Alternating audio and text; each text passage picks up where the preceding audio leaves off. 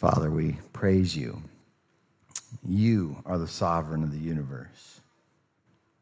You are in absolute control of everything, and so we can lean on you and trust in you, and we thank you.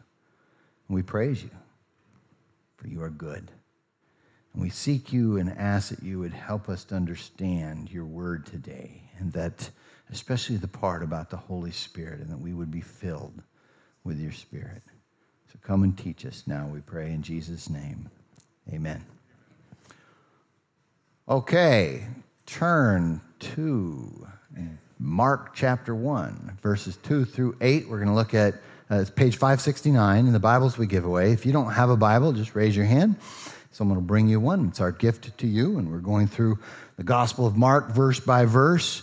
And as I promised, last week we covered one verse that we would cover a little bit more this time. And so we are looking at John the Baptist. So what is the motto of the Boy Scouts? Be prepared, right? That is really, really good. Very, very important. And that's what's going on with John the Baptist. In fact, the biggest event in the history of humanity was about to take place, the beginning of Jesus' ministry. And God needed to prepare his people. By the way, the next biggest event could take place even in our lifetime, and that's the second coming of Jesus. So the question is, are you prepared? So here we see, though, that God needed to prepare his people for this event through John the Baptist. And what was it like at that time? I mean, we can only just imagine, right? I'll tell you what. Come with us to Israel. We're going to Israel in May, and we'll get to see the land and see things going on, and it really does come to life. But in our passage, we're going to see a description of this preparation. Israel was ecstatic in anticipation because of the prophecy in Daniel chapter 9, verses 24 through 27. I wish we had time to look at it. But that passage actually predicts that 483 years after the decree to restore and rebuild Jerusalem, which is found in Ezra chapter 7, verses 11 through 25, given by Artaxerxes to Ezra, in 458-57 BC, so 483 years later, Messiah's ministry would begin. All you got to do is do the math. 26-27 AD is when it figures out to be, right when Jesus came on the scene. Well, that's why they knew the prophecies, and everybody was looking to the coming of Messiah. But they didn't know what it was going to be like, and so they needed to be prepared. And that's what we see in our passage. Look at Mark chapter 1, verse 2. As it is written in Isaiah the prophet, "See, I am sending my messenger ahead of you. He will prepare your way. A voice of one crying out in the wilderness, prepare the way for the Lord, make his paths straight." John came baptizing in the wilderness and proclaiming a baptism of repentance for the forgiveness of sins. The whole Judean countryside and all the people of Jerusalem were going out to him, and they were baptized by him in the Jordan River, confessing their sins. John wore a camel hair garment with a leather belt around his waist and ate locusts and wild honey. He proclaimed, "One who is more powerful than I am is coming after me. I'm not worthy to stoop down and untie the strap of his sandals. I baptize you with water, but he will baptize you with the Holy Spirit." So let's see how John the Baptist prepared the people. Okay. First of all, we see in verses 2 and 3 that John the Baptist was actually predicted in the Old Testament. He quotes here, verses 2 and verse 3 are quotes of Isaiah 40, verse 3, and Malachi 3, verse 1. And it's speaking of this idea of preparing the way of the Lord. You see, in ancient times, before a king came to a city, he would send a herald to go to the city to get the people ready, and also to check the roads and make sure the roads were straight and flat and so forth. And so that's what we're seeing going on here in a spiritual sense. We see John the Baptist as that herald to prepare the way for the coming King, Jesus Christ. But this was predicted in the Old Testament. To fulfill prophecy is a miracle. You can't just predict the future in detail and getting it right every time by accident, right? And that's what we see in the Old Testament. This is just two small examples here, but in the Old Testament, it's filled with prophecies. In fact, Daniel chapter 11 alone, one single chapter, predicts over 130 detailed events that take place hundreds of years later during the intertestamental time period. Got it right every single time. The Old Testament has over 300 predictions that Jesus fulfills in detail. In fact, if you're interested in some of those details, I like that kind of stuff, you'll find them in this book, okay? Good stuff. But look at this. To fulfill prophecy is a miracle. Now, miracles might be inconvenient to atheists, but it will be a whole lot more inconvenient when they realize they were wrong after they die, which is why we want to tell them ahead of time. We want them to come to Christ. And there's lots of atheists that come to Christ. Don't think there's such a hard rock to break that can't happen. Lots of it. I've led atheists to Christ. So it is very possible. And it's because we see the miracles that are evidence of these things taking place. But Amos 4 verse 12 says this, prepare to meet your God. We need to be prepared. Now the Bible, it satisfies both the mind and heart. As you dig into God's word, you see these prophecies fulfilled, you see these incredible things being talked about, and your mind is blessed. But not only that, your heart is stirred in love because it draws you into a personal relationship with Jesus Christ. And that's God's design. What a great book. Okay, so we see this, though. We need to be prepared. In fact, we need to make our paths straight. This language in this passage here, prepare the way for the Lord, make his paths straight, is also found in Proverbs chapter 3, verses 5 through 7. In fact, these are some verses that a lot of people have memorized because of their, the blessing they bring to their lives. So let's look at that. Proverbs chapter 3, verses 5 through 7. Here he says, trust in the Lord with all your heart and do not rely on your own understanding. In all your ways know him, and he will make your paths straight. Don't be wise in your own eyes. Fear the Lord and turn away from evil. So trust in the Lord with all your heart. That's that faith. That's that leaning on him instead of your own understanding. Because see, we're finite beings.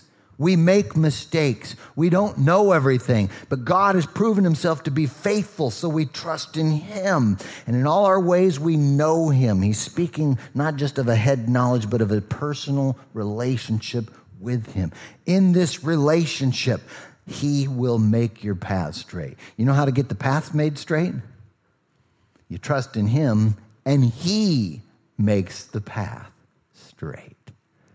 Awesome God. So don't be wise in your own eyes, but fear the Lord and nothing else, and turn away from evil. So we see we need to make our paths straight, to be prepared.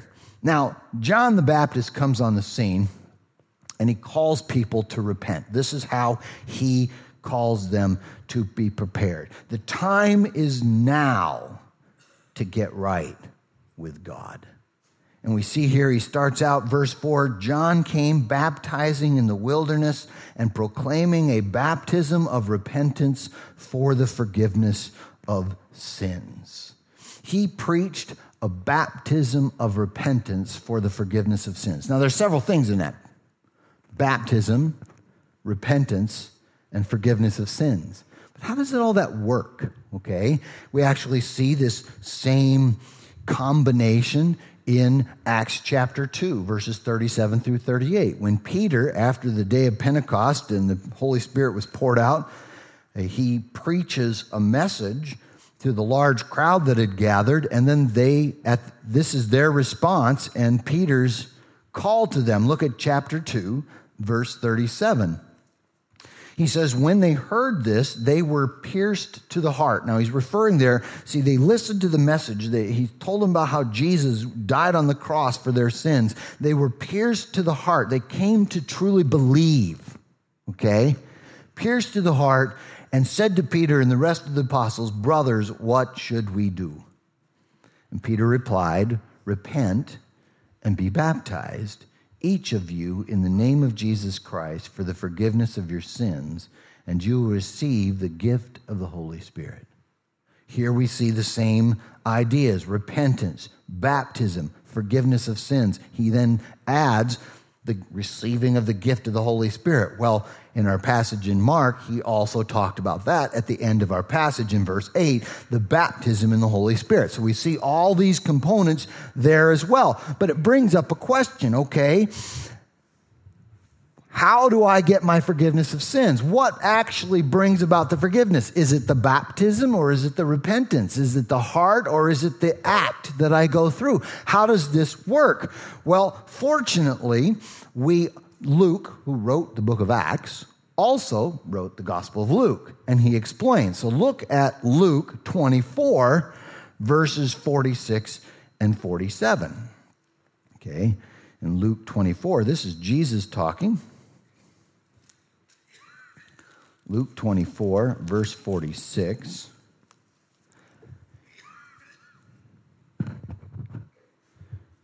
He also said to them, this is what is written. The Messiah would suffer.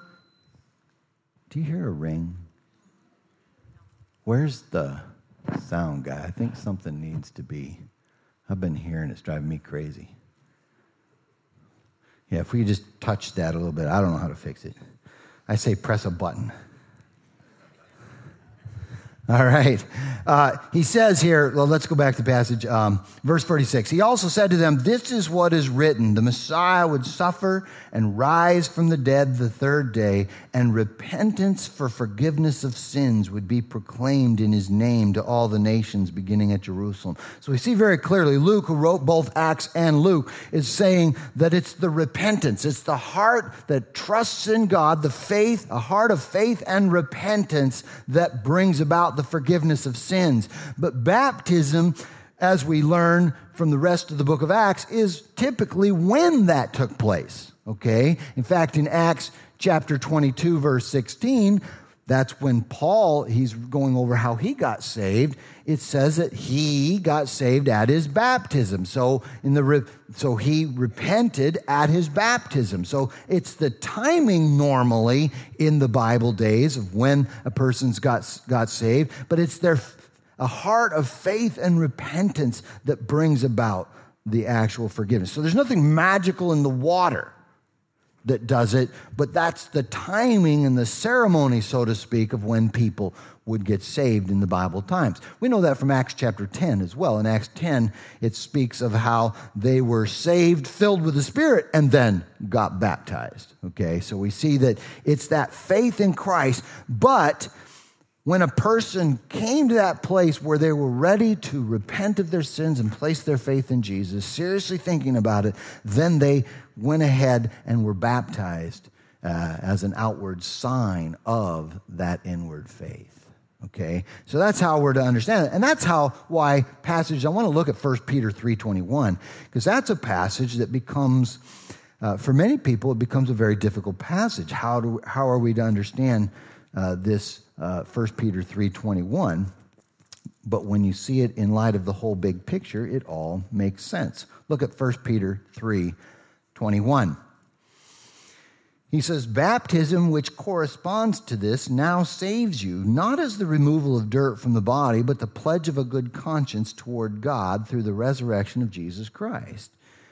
Now you read that verse, and at first you might think, well, it says baptism saves you. So is it the baptism that saves you? Well, we've already seen from the scriptures that it's that heart of faith and repentance that brings the salvation, but it is at your baptism. That's why he says not as the removal of dirt from the body. So not the physical, actual thing. That act of baptism represents the pledge of a good conscience towards God. It represents that surrender to Jesus as Lord. And so typically in the Bible days, they were saved at their baptism, but their repentant hearts of faith are what brought about the salvation. Now, because of this, though, we see that repentance is at the center of all this, isn't it? With John the Baptist, he preached a baptism of repentance for the forgiveness of sins. We see it in Acts chapter 2 as well. That gospel brought in that idea of repentance. So what is repentance? Kind of sounds important, doesn't it? Okay, what is repentance? Well, here's my definition of repentance. It is a change of mind and heart about your sin that leads to a change of lifestyle. You see, it is a change of mind and heart about your sin. You come to a place where you realize, my sin is bad. It is what has destroyed this world. It's what's destroying me. I don't want it in my life anymore, but I can't stop. So I put my trust in Jesus.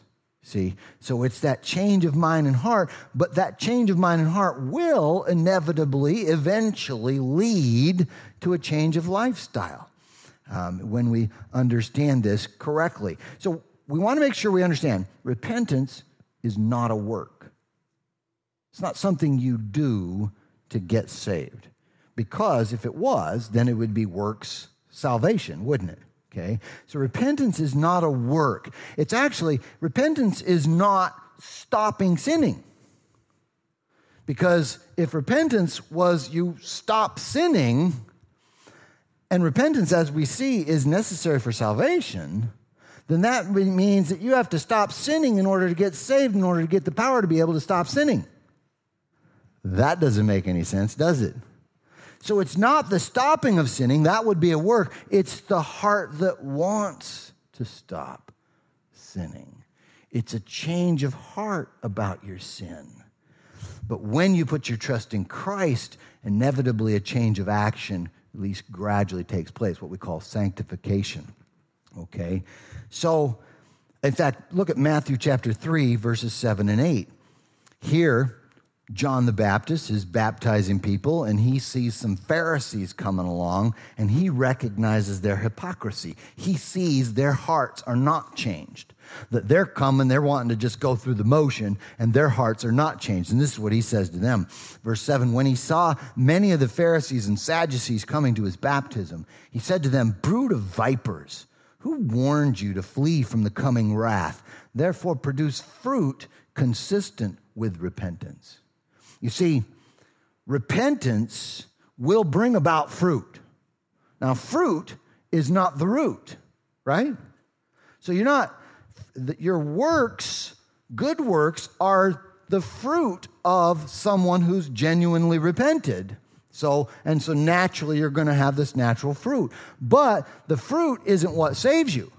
The fruit is the result of a real salvation through repentance. Does that make sense? Okay, so, but there is going to be change. That's my definition, a change of mind and heart about your sin that leads to a change of lifestyle. But let us not misunderstand. Repentance is necessary for salvation. Look at Acts 3:19. He makes it clear. Peter is talking here.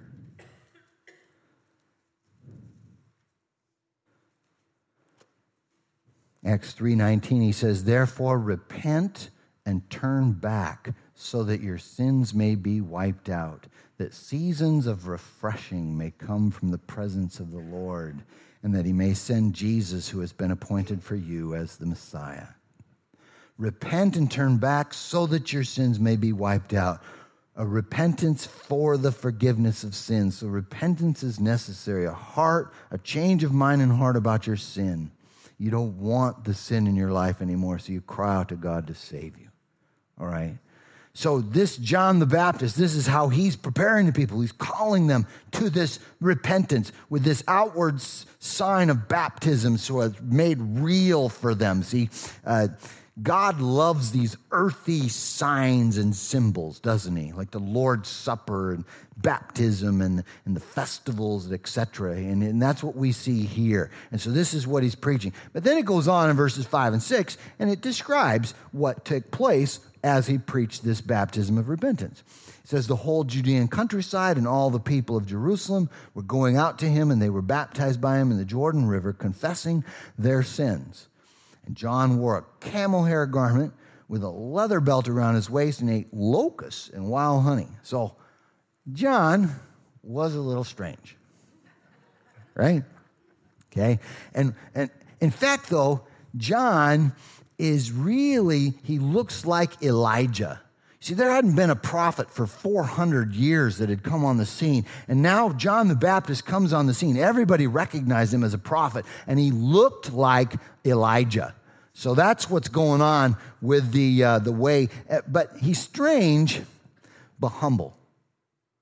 We see this humbleness in the way he dressed, a humbleness in the way he ate, a humbleness. He was out in the desert. He lived in the desert, which is, by the way, why we need to get alone so often to be able to hear the voice of the Lord. It really worked. But and we'll see later in 7 and 8, he was humble enough to point people to Jesus, not himself. But his message brought revival. You see verse 5? The whole Judean countryside and all the people of Jerusalem were going out to him, and they were baptized by him in the Jordan River, confessing their sins. There's a myth out there today that says that if you preach repentance, people will stop coming and you're going to turn people off and the church will die. There's this lie out there that we got to whip everybody up and tell everybody how wonderful they are and don't say anything negative and don't trip anybody up in any way or fashion. And that's how you're going to go to church. Well, guess what? Back in the 70s, when the greatest revival of this country ever took place, and that's the Jesus movement. More people got entered into the kingdom of God because of that revival than at any other time, even more than the first and second Great Awakenings. More people came to Christ because they weren't afraid to say, repent of your sins and place your faith in Jesus. And this was the symbol. He's the only way. That's in the late 60s and 70s when postmodernism started. You think it's not going to work now? Let's try it. Okay? Repentance. This is what he preached. This is how John preached. Certainly with humility, with a humble nature, but he preached repentance and revival takes place. And then we see that John exalts Jesus. Look at 7. By the way, I almost forgot. Did you notice what he ate? Locusts and wild honey. Locusts, it was actually in the Old Testament, that was a clean thing that you could eat. It describes only a few different kind of bugs were clean. And they had to have segmented legs and be able to jump. That was the kind. So locusts, those kinds of things you could eat. And the rest of the bugs you couldn't eat. Okay. Thing is, though, so they're clean animals, but I hate it when the legs get stuck in your teeth. Just kidding. I've never eaten a locust. Dip it in honey, maybe, I guess. So, John exalted Jesus, verses 7 and 8. Look at what it says. He proclaimed, one who is more powerful than I am is coming after me. I'm not worthy to stoop down and untie the strap of his sandals. I baptize you with water, but he will baptize you with the Holy Spirit. John was the first I am second advocate. I don't know if you've seen those videos, I am second. They're awesome. I'm going to show you one in just a minute. But he said in John chapter 3, verse 30, John the Baptist said, he must increase and I must decrease. It's not about me. He didn't try to get the focus on himself. I am second, or maybe third or fourth or fifth, whatever. Okay. I want to show you one of those videos. As a sophomore, I was injured as a junior, and wrestling was something that I did my whole entire life. And I think losing that passion for that, I didn't have any drive, just felt unaccomplished. And I got in with the wrong crowd. We started, doing some drugs and partying and kind of living super carelessly, and almost consumed my life. I felt like my road was running to an end. For a while, I wasn't who I was. I was in a very dark place, a very, very dark place. And almost, hung myself. And my brother came in the door, and he saved my life.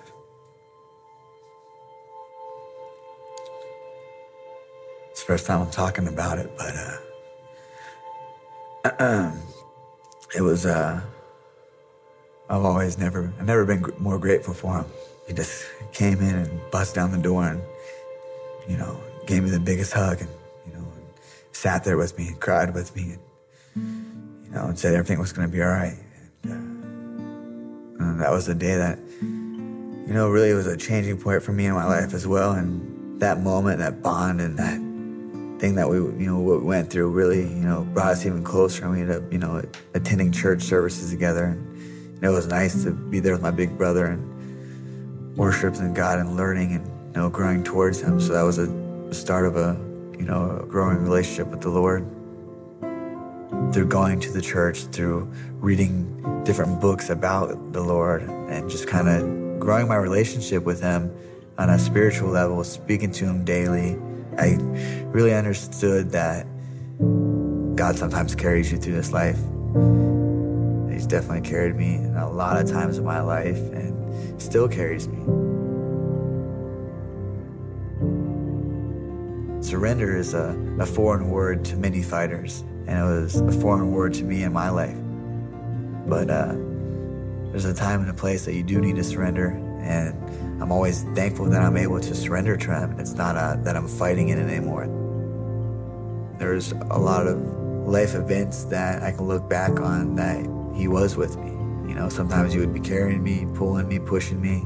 A higher power, if you want to say. And that higher power was Jesus Christ. I always knew that he was with me.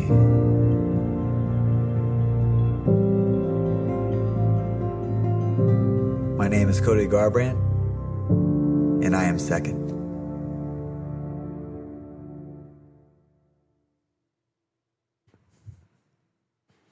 Surrender.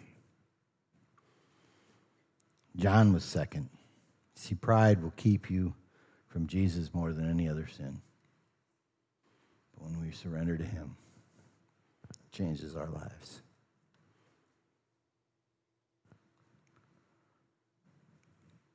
So Jesus brings the baptism in the Spirit. And that was the announcement. He's pointing people to Jesus. He's saying, I'm nothing. But one's coming after me. He's going to baptize you not with just water, but with the Holy Spirit. This idea of the baptism in the Spirit is it's actually a kind of a divider in Christian circles, isn't it? You have the non-charismatic evangelicals and the charismatic evangelicals that agree on so many things, but they kind of butt heads on this issue. What is the baptism in the Holy Spirit? And I actually believe they're both right. And that we can gain from both groups in this whole idea of what is the baptism in the Holy Spirit even. So, first of all, the non-charismatic evangelicals, they will say all believers have the Spirit, and they're absolutely right. Okay, look at this. Look at Romans chapter 8, verse 9. Romans 8, this, by the way, in the book of Romans chapter 8, this particular chapter has more references to the Holy Spirit than any other chapter in the entire Bible. In Romans 8, verse 9, it states, "You, however, are not in the flesh, but in the Spirit, if indeed the Spirit of God lives in you. If anyone does not have the Spirit of Christ, he does not belong to him." So all believers have the Holy Spirit. If you don't have the Holy Spirit, you're not a believer. That's what he's saying here. All believers have the Holy Spirit. We see this in 1 Corinthians chapter 12, verse 13. Now, 1 Corinthians chapter 12, actually chapter 12, 13, and 14, is the longest passages of Scripture talking about the spiritual gifts, so about the Holy Spirit. And so in 1 Corinthians chapter 12, verse 13, here's how he begins this passage.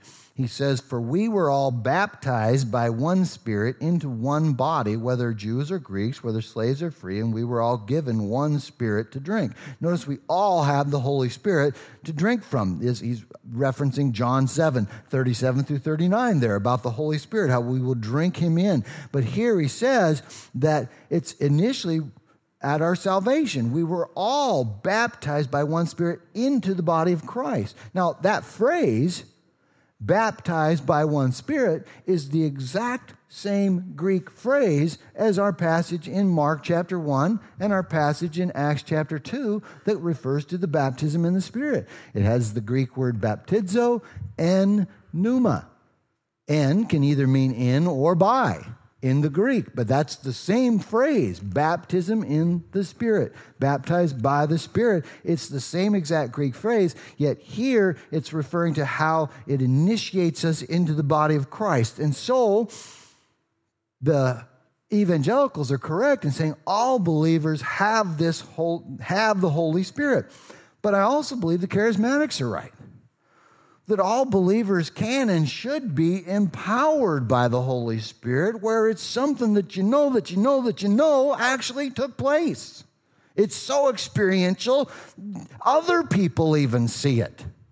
Okay? That's how we see, in fact, look at Acts chapter 1, verses 4 through 8. Here he refers once again to this idea of the baptism in the Spirit.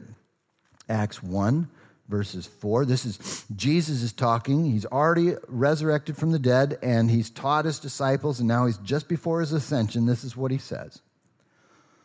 "While he was with them, he commanded them not to leave Jerusalem, but to wait for the Father's promise, which, he said, you have heard me speak about. For John baptized with water, but you will be baptized with the Holy Spirit in a few days." So when they had come together, they asked him, "Lord, are you restoring the kingdom to Israel at this time?" And he said to them, "It's not for you to know times or periods that the Father has set by his own authority, but you will receive power when the Holy Spirit has come on you, and you will be my witnesses in Jerusalem and all Judea and Samaria and to the ends of the earth." See how he's describing this baptism in the Spirit? That they will receive power when the Holy Spirit comes on them, and thus making them able to be fantastic witnesses of the gospel in power. So we see this very experiential component to the baptism in the Holy Spirit, where it's empowered, and we know that it has taken place. Another passage that draws on this is Ephesians 1, 13 and 14. Another really wonderful passage speaking of the Holy Spirit and this promise of God. Look at Ephesians 1, verses 13 and 14. He says, "In him you also were sealed with the promised Holy Spirit when you heard the word of truth, the gospel of your salvation, and when you believed." So notice here, right when you believe, you're sealed with the Holy Spirit. So you have the Holy Spirit right at salvation, right? But then he goes on to say in verse 14, the Holy Spirit is the down payment of our inheritance until the redemption of the possession to the praise of his glory. This word down payment, arabon, it means a down payment. It's not just a promise. You know what a down payment is? Anybody ever taken out a loan? Okay, and actually had to pay a down payment for it, I mean, like with a house or something like that. Okay, a down payment is an actual amount, isn't it? It's an amount you give as a promise that more is to come.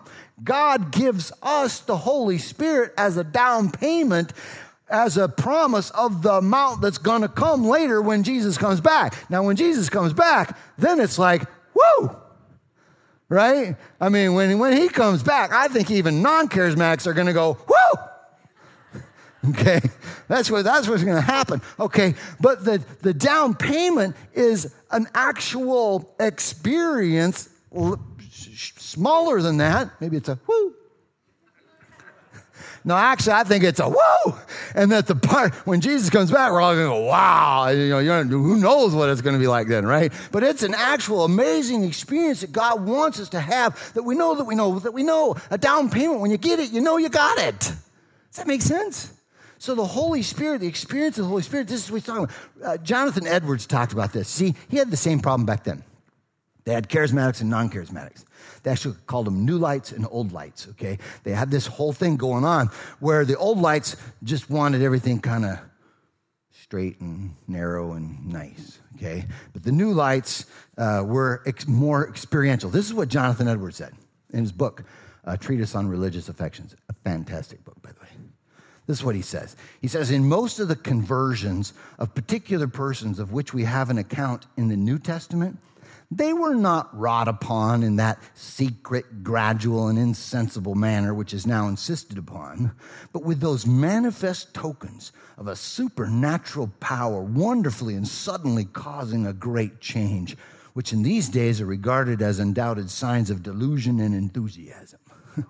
See, and he's open for the enthusiasm. Me too, okay? So there's this feeling, call it baptism, feeling, whatever you want. Who cares about the words? But you want to experience it, don't you? The Holy Spirit controlling us as we surrender. He falls upon us. We're empowered. We know that we know that we know that he's true. So here's my definition of baptism in the Spirit. It's an experiential empowering. So experiential empowering of the Spirit for inclusion in the body of Christ, for service and holy living that begins at regeneration and continues throughout one's life. So I hope that you have a baptism in the experience of the Holy Spirit that you experience over and over and over in your life. I don't want just a second work of grace. I want a third and fourth and fifth and a sixth and 100th. Okay, and that's what we're seeing, I think, what they're talking about here. So I remember my first experience of the Holy Spirit. Wow, okay. That's, So why did God's people need to be prepared for the coming of the King? You see, his coming would change the world. And there is no one like Jesus. Since I met Jesus, my mind is satisfied with truth. I dig in, and the more I dig in, the more it's like, wow, you are amazing, God. This is true. This is real. And I remember I debated an atheist, professional atheist in Colorado Springs many years ago named Dan Barker. And we had this debate, and he, it was really cool, really fun. People were asking me, they said, you're not going to debate an atheist. What if he asks you a question you can't answer? I'm like, we have the truth, right? Don't we? So we had this debate, and then the atheist paper, they wrote an article on the debate afterwards, and they called it a draw. Okay. If the atheists call it a draw, I won. Because we have the truth, and it is deeply satisfying to the mind, but also my heart is overwhelmed with love. Deep feelings I don't even know how to describe on a regular basis. This is what God wants as we are filled with the Holy Spirit, and a purpose that's real. See, people need a cause, but not all causes are real. Helping people follow Jesus and share him with others so as many as possible will be prepared for the coming King, that's a purpose worth living for and worth dying for. Have you met Jesus? Have you received the Holy Spirit? How are you prepared? Let's pray.